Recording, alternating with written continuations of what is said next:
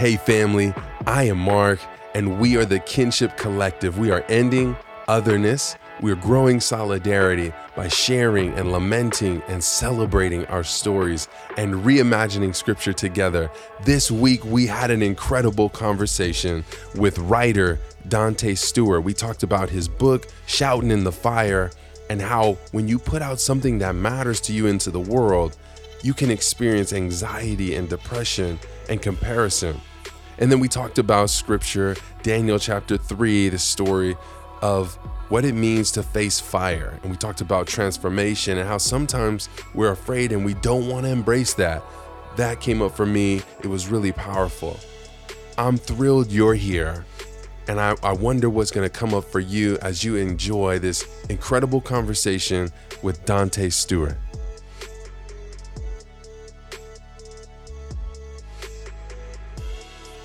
Yo, what's up, family? Welcome to the Kinship Collective. We are ending otherness. We are growing solidarity by sharing our stories, lamenting and celebrating our stories, and reimagining scripture together. Today, we have with us from Atlanta, Georgia, originally from the Carolinas, a Clemson Tiger, the Danté Stewart. Ladies and gentlemen, give it up for Danté Stewart.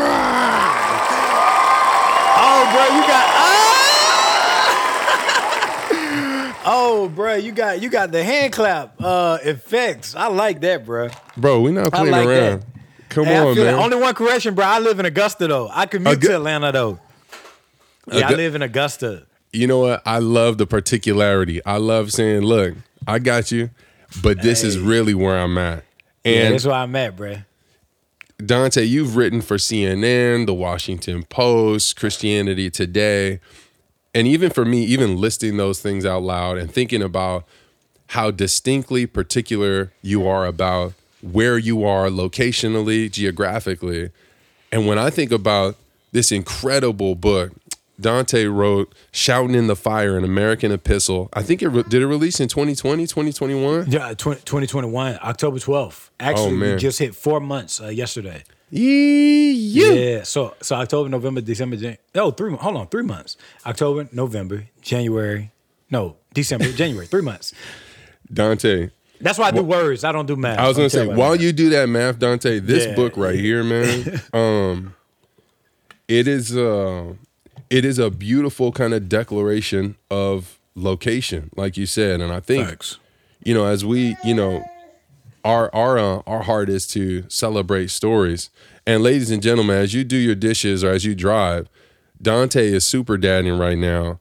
And he's generous enough to share his time and more of his story with us, and to care for his little mama. So we got grace for that. And no, we don't have grace for that. We celebrate that because we don't pretend like life is cookie cutter. So we're going to hear her, and that's perfectly okay. Danté, this book was such a beautiful read for me. This invitation to your story. And there were times where I could feel myself cringing. There were times where I cried. There were times where just the way that you tell that story is no wonder that these different publications are valuing your voice. It's no wonder that your publisher values your voice. So I'm really grateful that you put this out there. There's a couple questions that come to my mind about the book. There's one that really stands out to me. There's several. I'm trying to figure out how to navigate that right now. But we haven't even checked in with you since releasing the book and telling your story in this way. How did that process help you to maybe even hold and cherish your story differently than you had before processing it in such an in-depth way? Well, first of all, thank you for having me on. It's so good to be with you, Brother Mark. And I'm just grateful, bro, just to commune together, bro. We're in a pandemic. Let's pause real quick, bro. We're in a pandemic. We're together. We're alive, and we want to maintain a sort of type of gratitude for that, bro. So thank you for that, and shout out to the Kinship Collective and the team, and just everybody that's tapped in. I see you. So, man, the process, I had already, the only reason why I was able to write this book is because I already was in the process of processing so much of that I wrote about.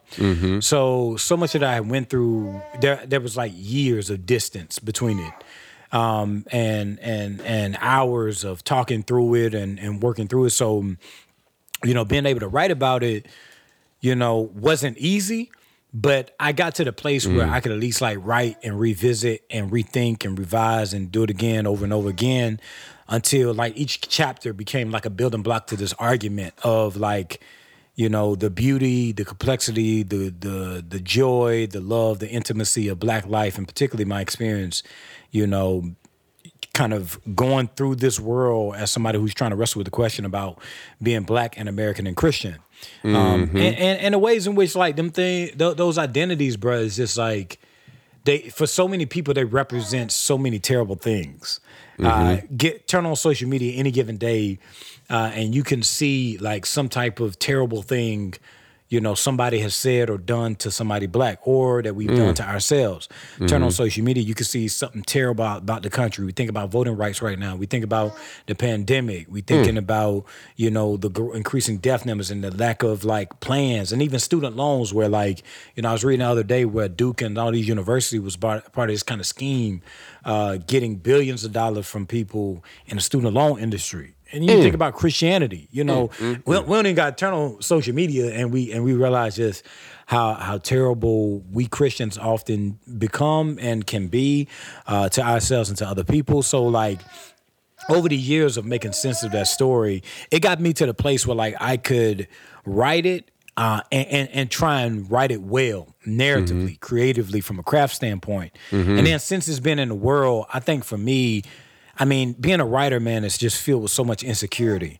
Like oftentimes the thing that brings us greatest joy and just is art for us is oftentimes the place, that is so wrought with like depression and just filled with like anxiety and insecurity. So every day or every week, I'm always trying to kind of remind myself of why I do what I do, why I write what I write. And I'm trying to write essays, to keep reminding me like why I write all the time is because I want to remind myself why I do it. I do it because I love it. I do it because I feel like I got something to say. And this book was just that. It took hard work, emotional labor, physical labor, intellectual and creative labor. But since it's now in the world and I done talked about it enough, I feel like I'm at a place where, like I can talk about it in helpful ways, There's a couple things that you touched on, and I think that there's in my mind, I came into this conversation honestly thinking about why was he so bent on claiming his Americanness throughout the book. And I was like, that's the one question I want to ask. But to be honest, like what feels even more important in this moment, when you talk about putting something that means something. So it's not just putting something that means something to you into the world. This is your story. This is you on the back rows getting shot at by white men. This is you making this journey where you're in the white church like I've been, and you're trying to be true to the revelation, the understanding that you have personally, and you're trying to navigate a system and real life relationships that just don't see you. And so for me, what's even more important than the American piece is when you talk about the ways that insecurity about putting your story in the world has kind of provoked, you mentioned insecurity, depression, anxiety. How does that affect you? Sometimes it make me like, just like today, it's like comparison. Like oftentimes I'm like, yo, like I be convincing myself that I'm a great writer, and that don't come out of a place of like, yeah, you doing it. Yeah. Oftentimes I come out of a place of like, I feel like, I got to prove myself as a writer. I feel like I ain't getting what I'm owed. And sometimes, like I was telling my friend a few months ago, sometimes, and I don't want to say like this good or bad, it just is what it is. Like sometimes I have to write myself out of depression. Right. Sometimes I have to write myself into clarity through trauma. But then also, like a part of it is as well, like I love, like it's I love doing it. Like I love writing. I love going to the empty page and reading something and creating something new and just trying to get better as a writer. So it's like this kind of tension that I have to walk through all the time of feeling like I have to prove myself, but also feeling as if like, you know, convincing myself that I'm not actually proving myself or whatnot. And so one of the things I found out about myself is that yeah, I struggle with like comparison, to be like, yo, I know I'm a great writer and I know like what I write is heat, and like why y'all not noticing it the way that you noticing other people, you know, and things like that. And so it's just a part of, I feel like it's just a part of like life. And of course, like I have friends that kind of get me back to, you know, like equilibrium. And then also my wife just keeps me straight mentally and keeps me kind of engaged to make sure that I'm straight, you know, emotionally, that I'm straight, like making sure I'm not like trying to be somebody else or trying to be something that I'm not. Because oftentimes, you know, comparison at the heart, you know, is us judging ourselves based on the best in others and the worst in ourselves and the worst in us. And that oftentimes, you know, there's a difference between imitation and creativity. So my brother Kiese, he talks about this idea of imitation and innovation as a writer. Kiese, you know, was like, yo, like innovation and imitation as writers is a great thing. Like there are the greats like James Baldwin, Alice Walker, Toni Morrison, Maya Angelou, Tony K. Bambara, Amir Baraka, Charles Johnson, all these brilliant, Richard Wright, all these brilliant writers. We want to imitate what they're doing, and we want to innovate it based on like what we're doing right now in this moment, and asking new questions. So we're thinking about our literature must be crucial. But there's a difference between imitation and innovation and comparison. Oftentimes, comparison is not built on imagining better ways that we can create art, but oftentimes rooted on our own insecurity about what limits that we possess, oftentimes in comparison to what somebody else is doing. And I have to find myself kind of catching myself and trying to get better at that and trying to just stay whole in what I do. You know, because it will eat you up. You know, the algorithm, algorithm, you know, can recognizes capital. The algorithm recognizes performance. It does not recognize art. It does not recognize love. So I'm trying to stay grounded in that area right there. So yeah. Yeah.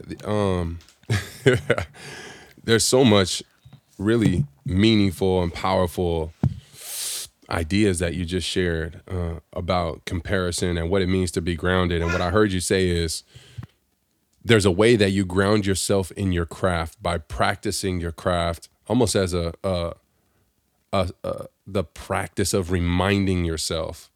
And I would imagine you're working through your program right now at Emory, I believe.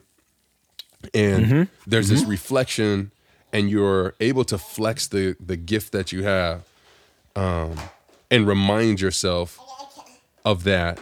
But also I heard, you know, your partner, the person closest to your heart, is able to ground you also and to remind you. And you talked about her checking on you mentally, emotionally. Talk to me a little bit about what it is that she does that reorients you to your gift and your craft and your greatness beyond comparison. Man, my wife don't believe the press. Like my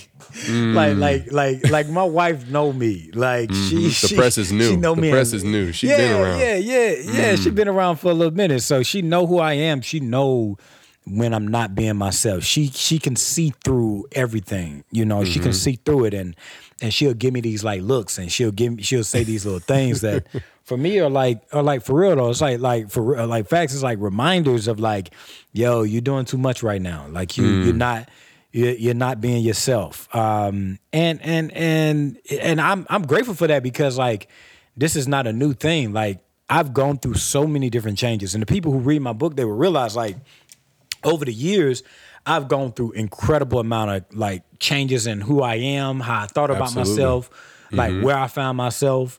And like through all of those changes, like going from Clemson to not going from playing football at one of the best schools in the country to not playing football, to being like engaged to being married, to being somebody who is like in South Carolina, somebody who's been in California, somebody who's in the white church and out of the white church, somebody who's in seminary, somebody who's not in seminary, somebody who calls himself a writer, somebody who's just trying to write. Like, and so these represent so many different experiences and different persons. I've been so many different people over these last few years, and it's been my wife that has helped me take the best part of those people and try and put them together to something that's more beautiful than the broken parts that I carried along with me, or whatnot. Because we carry both. We hold multitudes. We carry like the best parts of ourselves and the worst parts of ourselves. And I think in the case of my wife, just like with her wisdom and her maturity, she keeps me grounded in ways that like, yo, that's not who you are. You're doing the most. You're being somebody else. Like, you need to change. You need to do better. You know, one of my favorite parts in the book, I feel like I'm pausing a lot because it's not a remarkable part, but to me, it's the remarkability of what it means to be in a relationship with somebody that is based on commitment and love. It reminded me of my wife, but when you talked about the ways that Black lives being murdered by police was affecting her, and it wasn't affecting you, but the way that she held that, she wasn't trying to force you to feel what she was feeling. She wasn't trying to force you to feel anything other than you were. And you were navigating white church world. You're navigating a white-centered theology at the time. And I felt like I'm in awe of the way that when you talk about I think you mentioned trust, you talked about wisdom, it's almost, it reminds me of the strength of watching a partner give birth. And so to me, that part about just the ways that she walked through her grief. You guys walked together, but you weren't feeling the same thing at the same time. But then the ways that she came around you when you did start to feel your own feelings, and to think about, it's the remarkability of irremarkability. That's not a word. The remarkability of the mundane commitment of her being there. She was around when you played football. She was around when you weren't. She was around when these identities that you talked about, she's been there. So she's watched you grow and change and transform. And she's still here. And to be honest, like, real talk, walking away from the book, I remember that part being like, man, the strength of partnership. When you talk about it, wise partnership, that when you talk about that, because I think in immature partnership, there can be comparison. I can expect you to be feeling what I'm feeling. I can expect you, or I could just be expecting you to be something or feel something you're not. And the beauty and power of your wife allowing you the space to be on your journey, being faithful to her journey, not being dishonest about her journey, and the tremendous strength that women have. It's remarkable, man. What a beautiful thing. You just making me grateful for my partner. Not facts, bro. It's like, it reminded me of like my sister Deisha Phil, who wrote The Secret Lives of Church Ladies. If people ain't read that joint yet, it is an amazing book. It's like sitting, where is that? It's right there, over on my shelf. What's the name of it again? And it's called, one second. So it's called The Secret Lives. It's called The Secret Lives of Church Ladies, by Deisha Phil, and she has this essay in it called this chapter. It's not an essay. I mean, it basically could be an essay. It's called How to Make Love to a Physicist, and at the end, she bolded the letters, and I thought it was brilliant. Like toward the end, she bolded the letters.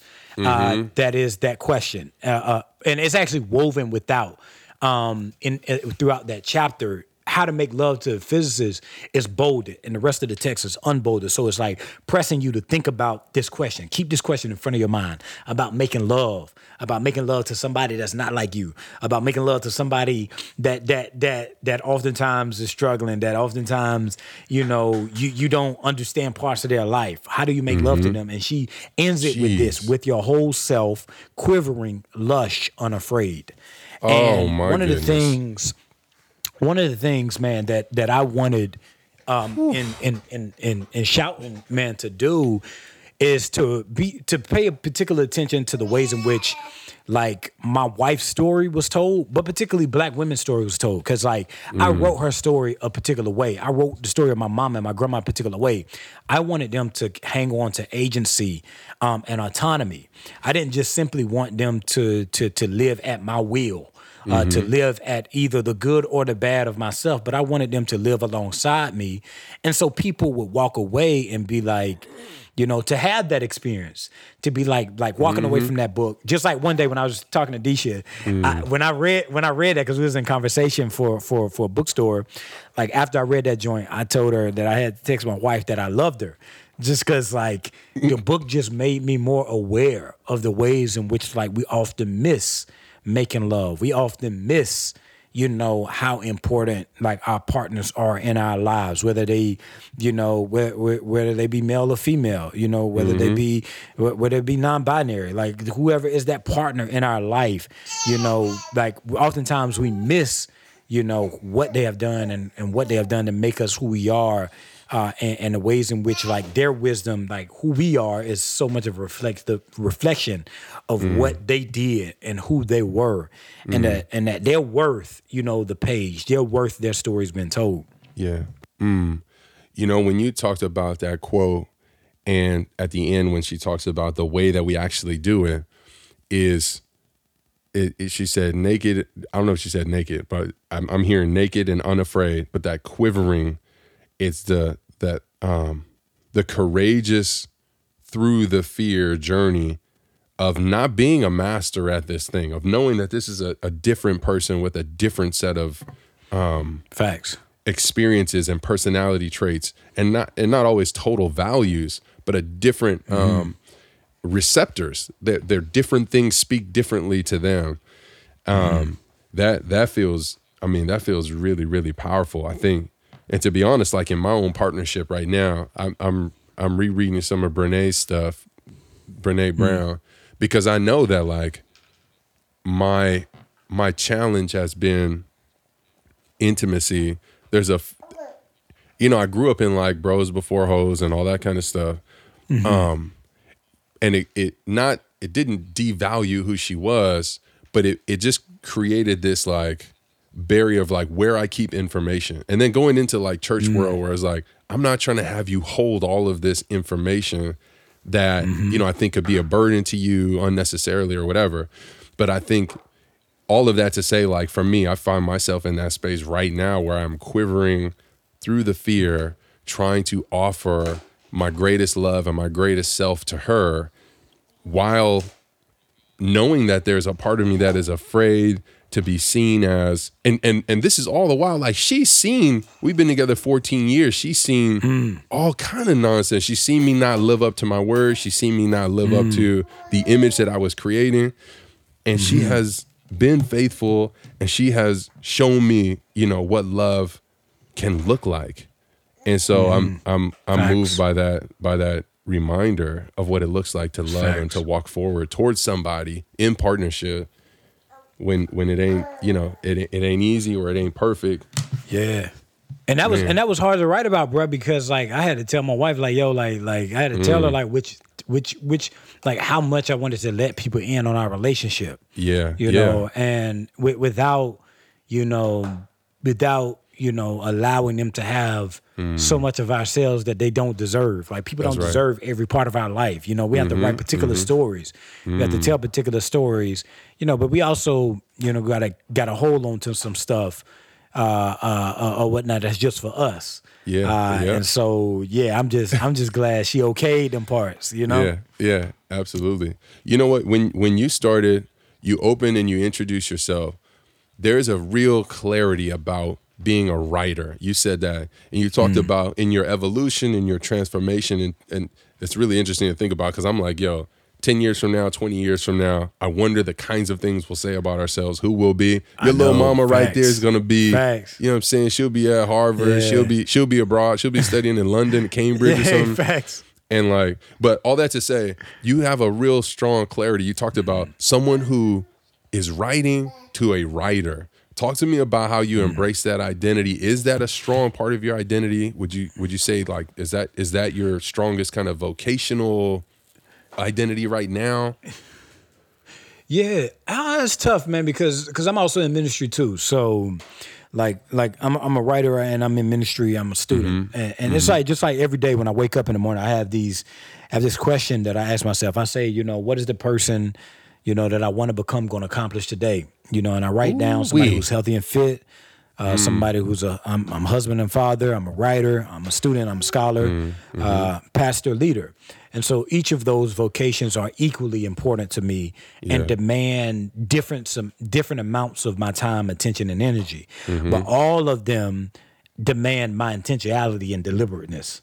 So I approach each of those roles with equal amounts of intention and deliberateness, that each of them are part of who I am. Though there are the multitude of Danté, Stewart, they are all equally what I do, and some things I do better than others, and some things I'm trying to work at more than others, and some things in some seasons, in some seasons, like even right now, like this season, the demand of the kind of pastoral leader role is a huge demand right now in my local context. Yeah. And so, I'm having to kind of readjust some things to account for the demand that is placed on me in my local context here in Augusta, Georgia. But yes, I am first and foremost a writer. Like I believe myself to be a writer, and it's not just simply because I've written a book or write essays, but I wake up and writing is a part of my rhythm of life. Like I prove to myself every day that I'm a writer. And this is back to this is a great book entitled Atomic Habits by James Clear. And he says, that with your habits, bro, like you prove to yourself through your habits the person you want to become. So I have to prove to myself, not in a bad way. It's just like, is this choice, whatever choice I make, he says, is a vote for the type of person I want to become. And is this choice going to stack up the votes for that identity?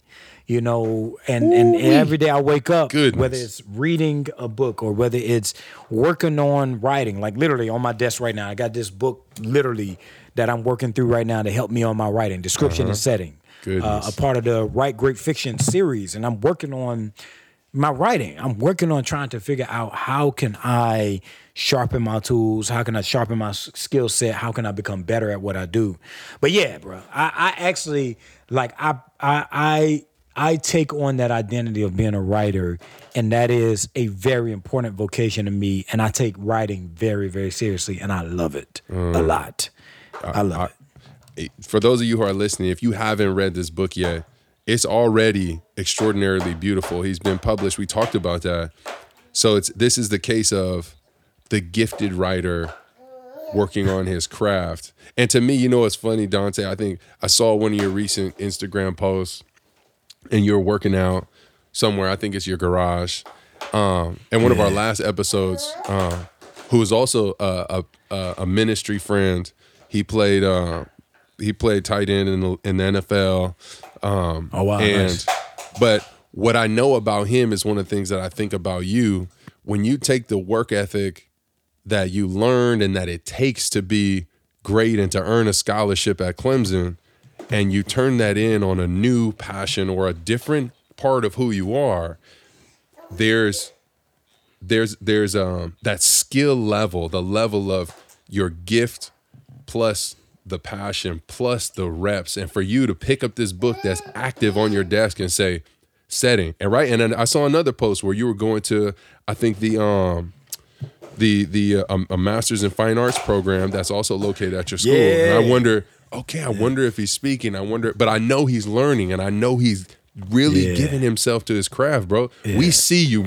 So all of that to say, I see you, and I can't Thank you, I'm bro. inspired by the way that you are creating these kinds of habits. I think it's in this book where he says people don't rise to the level of their dreams; they fall to the level of their systems or the habits. Facts. Yep. And so facts. But I also love it's not taking our agency away. It's this reminder that the small decisions that we make, does this choice contribute to the kind of person that I want to be? Which is why I love that question you asked yourself, right? Mm-hmm. Who is the man I'm becoming? What does he need for me to do today?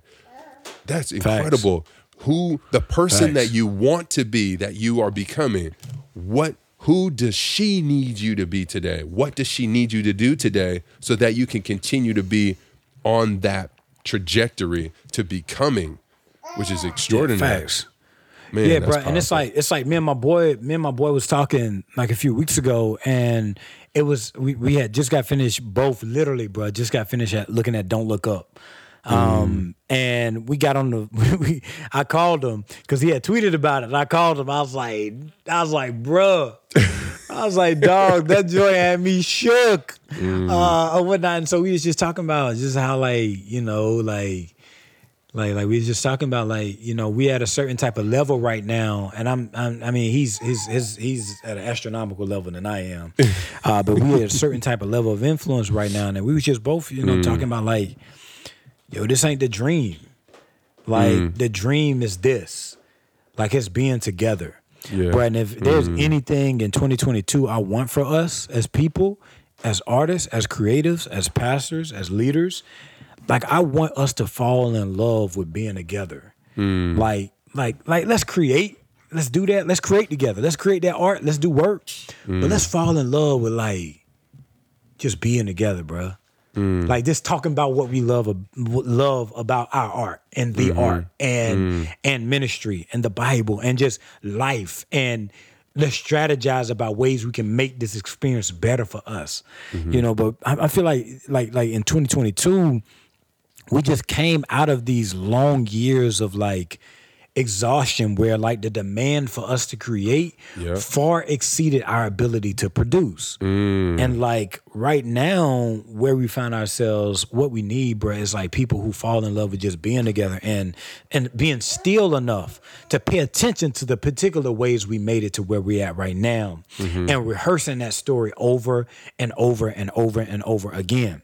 There's this image, bro. I wrote a paper about this image. Goodness. It's this image of James Baldwin dancing.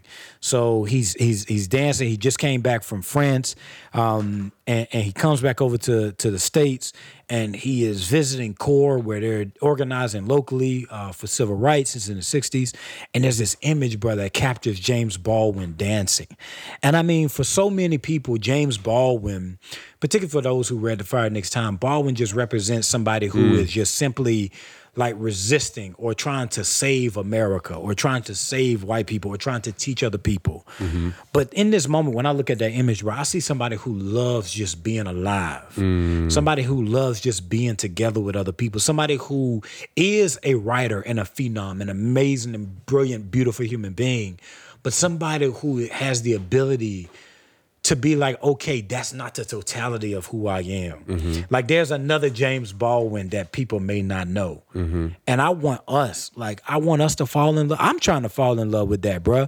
I'm trying to mindfulness. I want to live mindfully. I want to live mindfully. That's something simple as the Bible. When Jesus says, the kingdom of heaven is like, and he points out what the kingdom of heaven is like, we have to notice that Jesus is always pointing to something that's always familiar, but that we pass over, and he's inviting us to look again. He doesn't point to things outside of us. He points to things around us. Goodness. He's not pointing to the kingdom of heaven as heaven. He utilizing, a metaphor. The kingdom of heaven is like this. And he always points to right now. And so what we need to fall in love with is look at the things that we're living, doing, and thinking, and imagining, and how can we look again at those things?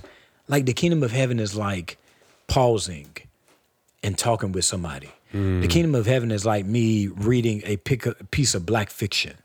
The kingdom of heaven is like me after calling my boy, after looking at, after looking at Don't Look Up, I call him. We talk about, how what we doing ain't the dream. And we talk about our insecurities and our fears and our vulnerabilities, but we also talk about our art and our potential. And we brag a little bit about who we are. And we boast a little bit and we boost each other. Yeah. Like that's the kingdom of heaven. It is falling in love with the living.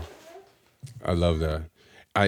I love that you talk about how Jesus would point at something that was familiar, that we have seen 100 different times, and to turn our perspective on it and make us see it a little bit differently. So when I was reading your book and you talked about your mother sharing this story about the people in the fiery furnace, and you gave me new imagination. She gave me new imagination for what it was like, because I've always just read the lines.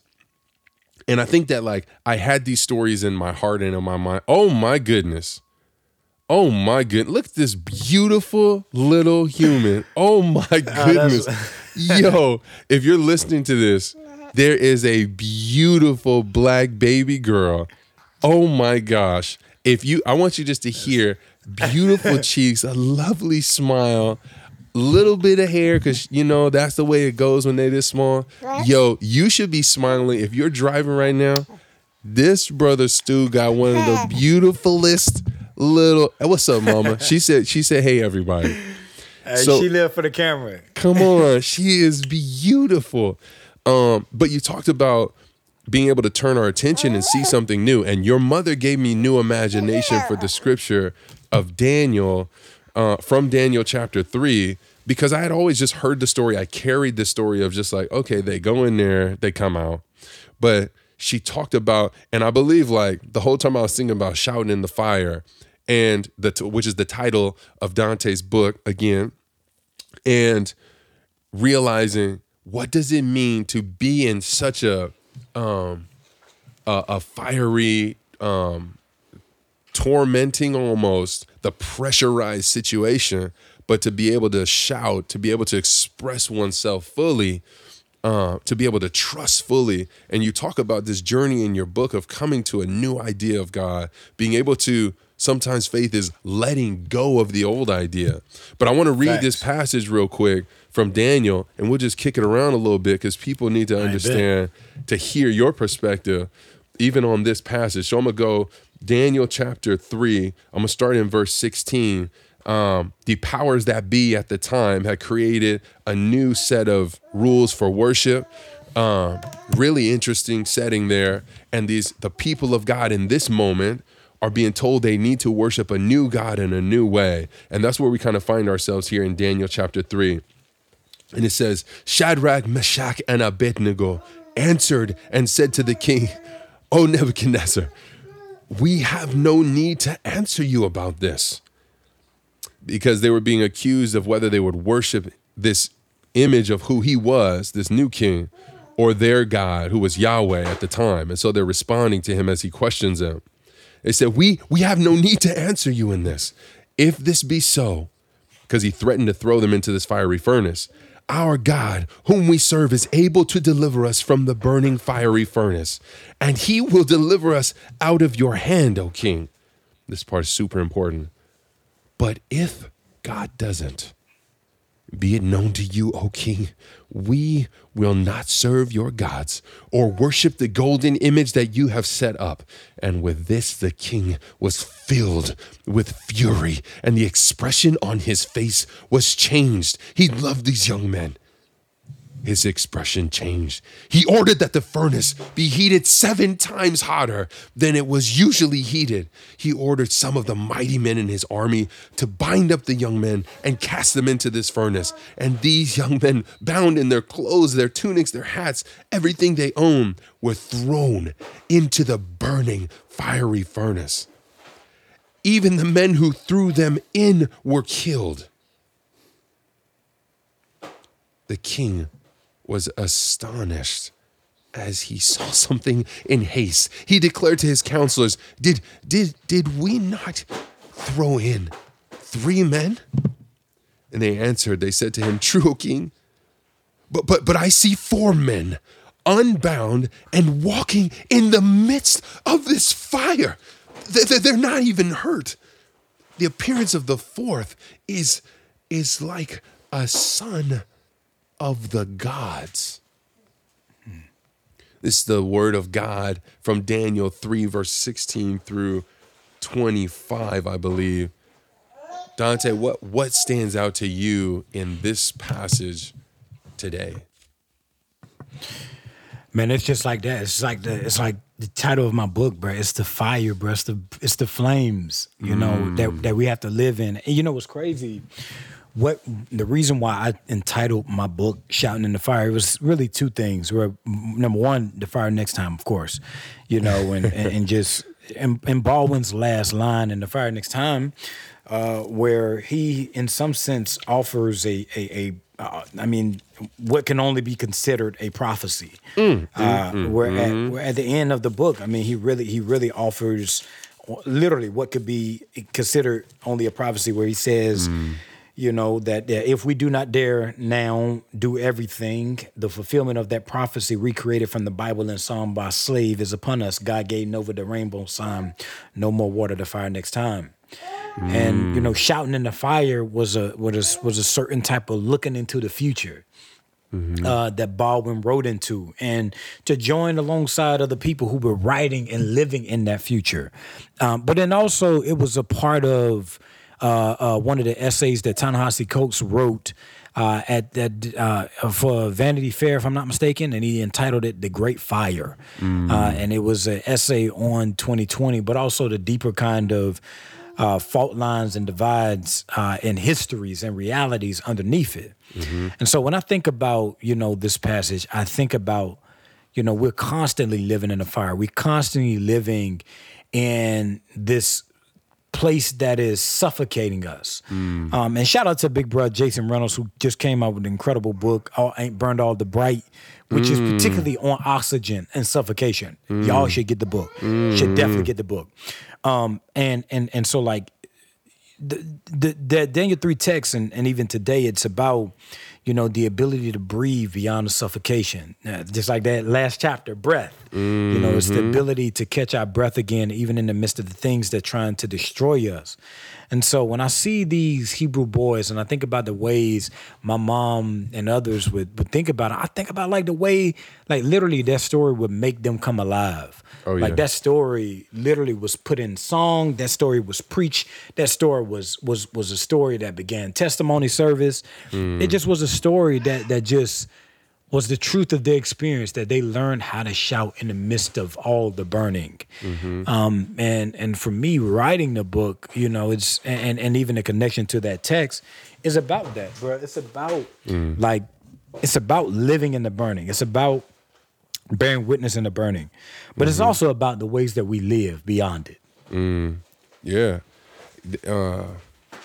I think about what makes me think about this. There's a couple of things that come to my mind. One is like the ways that I think one of the, it's either 1st or 2nd Corinthians 3:13 talks about that the fire burns away the things that aren't real, burns away the dross or whatever we would call that, like the twigs or whatever, and only what is left is what's real.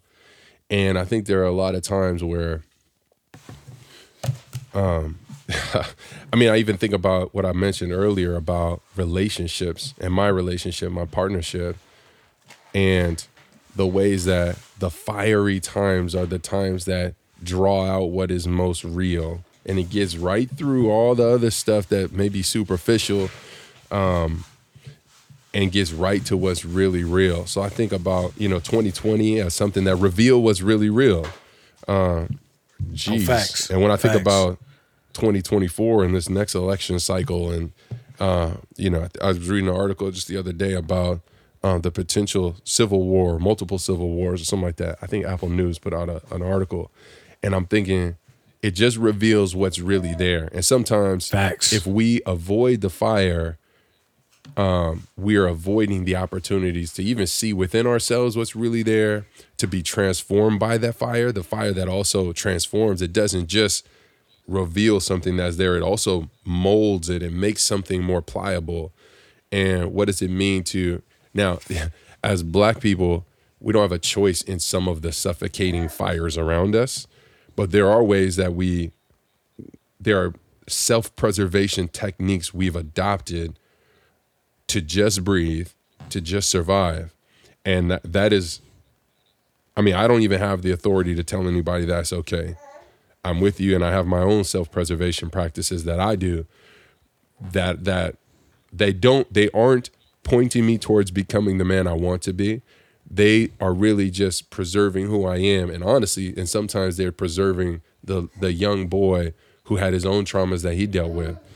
And so, man, the invitation, when you talk about made into song and preached about 3 young men who hold their head high to be put into even more pressurized, suffocating situations, and to be reminded that when we do that, sometimes we can encounter the other person that was always there, the divine presence of God that is always within us, but sometimes we don't experience it because we're afraid to stand up for what we believe. We're afraid to enter that fire.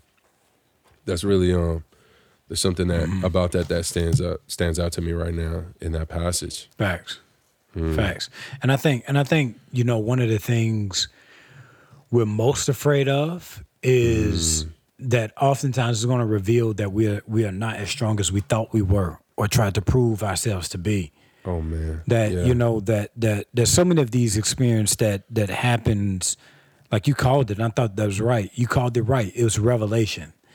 Like or better yet, it's revelations. Like it's revelations of the type of people we are, for good or for ill. It's revelation about the things we prioritize, but it's just also opportunity, bruh. Like going through these moments was like opportunity, and is opportunity for clarity. And it's opportunity to let us know, like, yo, like whatever you thinking, whatever you feeling, whatever you going through, like you got to acknowledge that, you got to be aware about it, but then also you have to be able to find ways to find meaning in the midst of it. Like they danced in the midst of the fire. Like they danced in the middle of it. I was thinking about this the other night, bro. I was sitting in the dark in my daughter's room, and I was feeding her. I was putting her down. Turn the lights on, and then turn the lights off. And what does your eyes do? Your eyes adjust. They adjust to the darkness. And I think about that right now. Like, we're living in so much darkness, or we're living through so many fires, and the body does something that's automatic.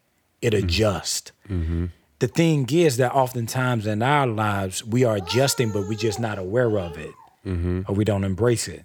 So I think, like, or like you said before, we're not intentional about how we adjust. There's a reactivity. Facts. We just respond. And some of that is like we have an internal self-preservation. I keep thinking about that, right? Or we're just reacting to that. But like you mentioned earlier about that intentionality to say, okay, this is what's happening. And you talked about how to name the thing.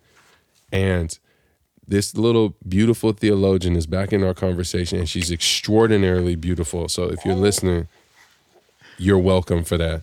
And we better put a picture of her up on stuff because she's gorgeous. And then we got to pay the stewards and all that stuff. So maybe we don't. But anyway, but yeah, so I just wanted to stop you right there and say, like, yeah, our body does something automatically for our benefit, but sometimes our emotion does something automatically to preserve ourselves, but it might not push us in the direction of the person we said we wanted to become. With the atomic habits and making the decisions, it might keep us as that same person that we were last year when we went through a similar fire, or the year before, or 5 years ago, or in our last serious relationship, or at the last church, or with the last whatever. And so it's really important that we're not automatically always going to make the right decision or face an opportunity to adjust in a healthy way. But because I just remember you talking about the intentionality. Facts. That's important. Facts. Goodness gracious. Yo, ladies and gentlemen, Danté, you have any final thoughts? What you thinking, man? I know you thinking 50 million things. Yeah, man. I think right now, bro, like where I'm at right now, and as a person, I personally want to, in some sense, like slow down. Like I want to slow down and enjoy what we're doing and who we are. I want to find as much joy in being alive and being present as I possibly can. I want to look at what we take for granted and to look at it again, and to look at it with eyes that's like, yo, like this is not just like ordinary, like, but it's extraordinarily beautiful. It's extraordinarily loving. Like even when I think about my book and like writing the stories of so many different people in my book, is like they deserve to have their stories told. Yeah. So I want to imagine what is it like living in 2022 to believe that our stories, that various stories, that so many stories deserve to be told, and what does it mean to read them and to write them and to be with them and to live inside them and to learn from them. Absolutely. You know, that's kind of, you know, that's like the kinship connection. You ain't playing around. It's the kinship collective. It is about this being able to connect stories and create family, kin, networks of belonging. Absolutely. Networks of love, networks of mutuality, and compassion, and beauty. Yep. And so I think about like the work we need to do in this moment, and the work I'm trying to do in this moment is pausing and staying still and looking and being intentional in every day, not to miss the beauty. Because there's a line in Baldwin's Fire Next Time that I absolutely love, and he says. When I was walking in those wine stained hallways and when let me find it real quick and let me read it because it's just so brilliant. He says, when I was very young and was dealing with my buddies in those wine and urine stained hallways, something in me wondered, what will happen to all that beauty? For black people, though I am aware that some of us, black and white, do not know it yet, are very beautiful. Oh, my goodness. And I want us to do that. Like, look at the wine and urine-stained hallways and realize, you know, and what Baldwin is doing is inviting us into an alternative way of seeing. It's what y'all see. Y'all call these wine and urine-stained hallways as something not worth being around. But it's just a reflection of governmental policy. But look at the way that we create life. What will happen to all that beauty? For black people, indeed, are beautiful. And I want us to learn and lean into like, yo, we are indeed very beautiful, and we deserve to have that story told. Amen. Goodness gracious. Ladies and gentlemen, my goodness. I'll be taking some notes. I'll be re-listening. I got some reflections to do from this. We'll put Danté's, Instagram, Twitter handles and stuff on all of our stuff. You can find him there. You just search Danté Stewart on Instagram at Stewart Danté C.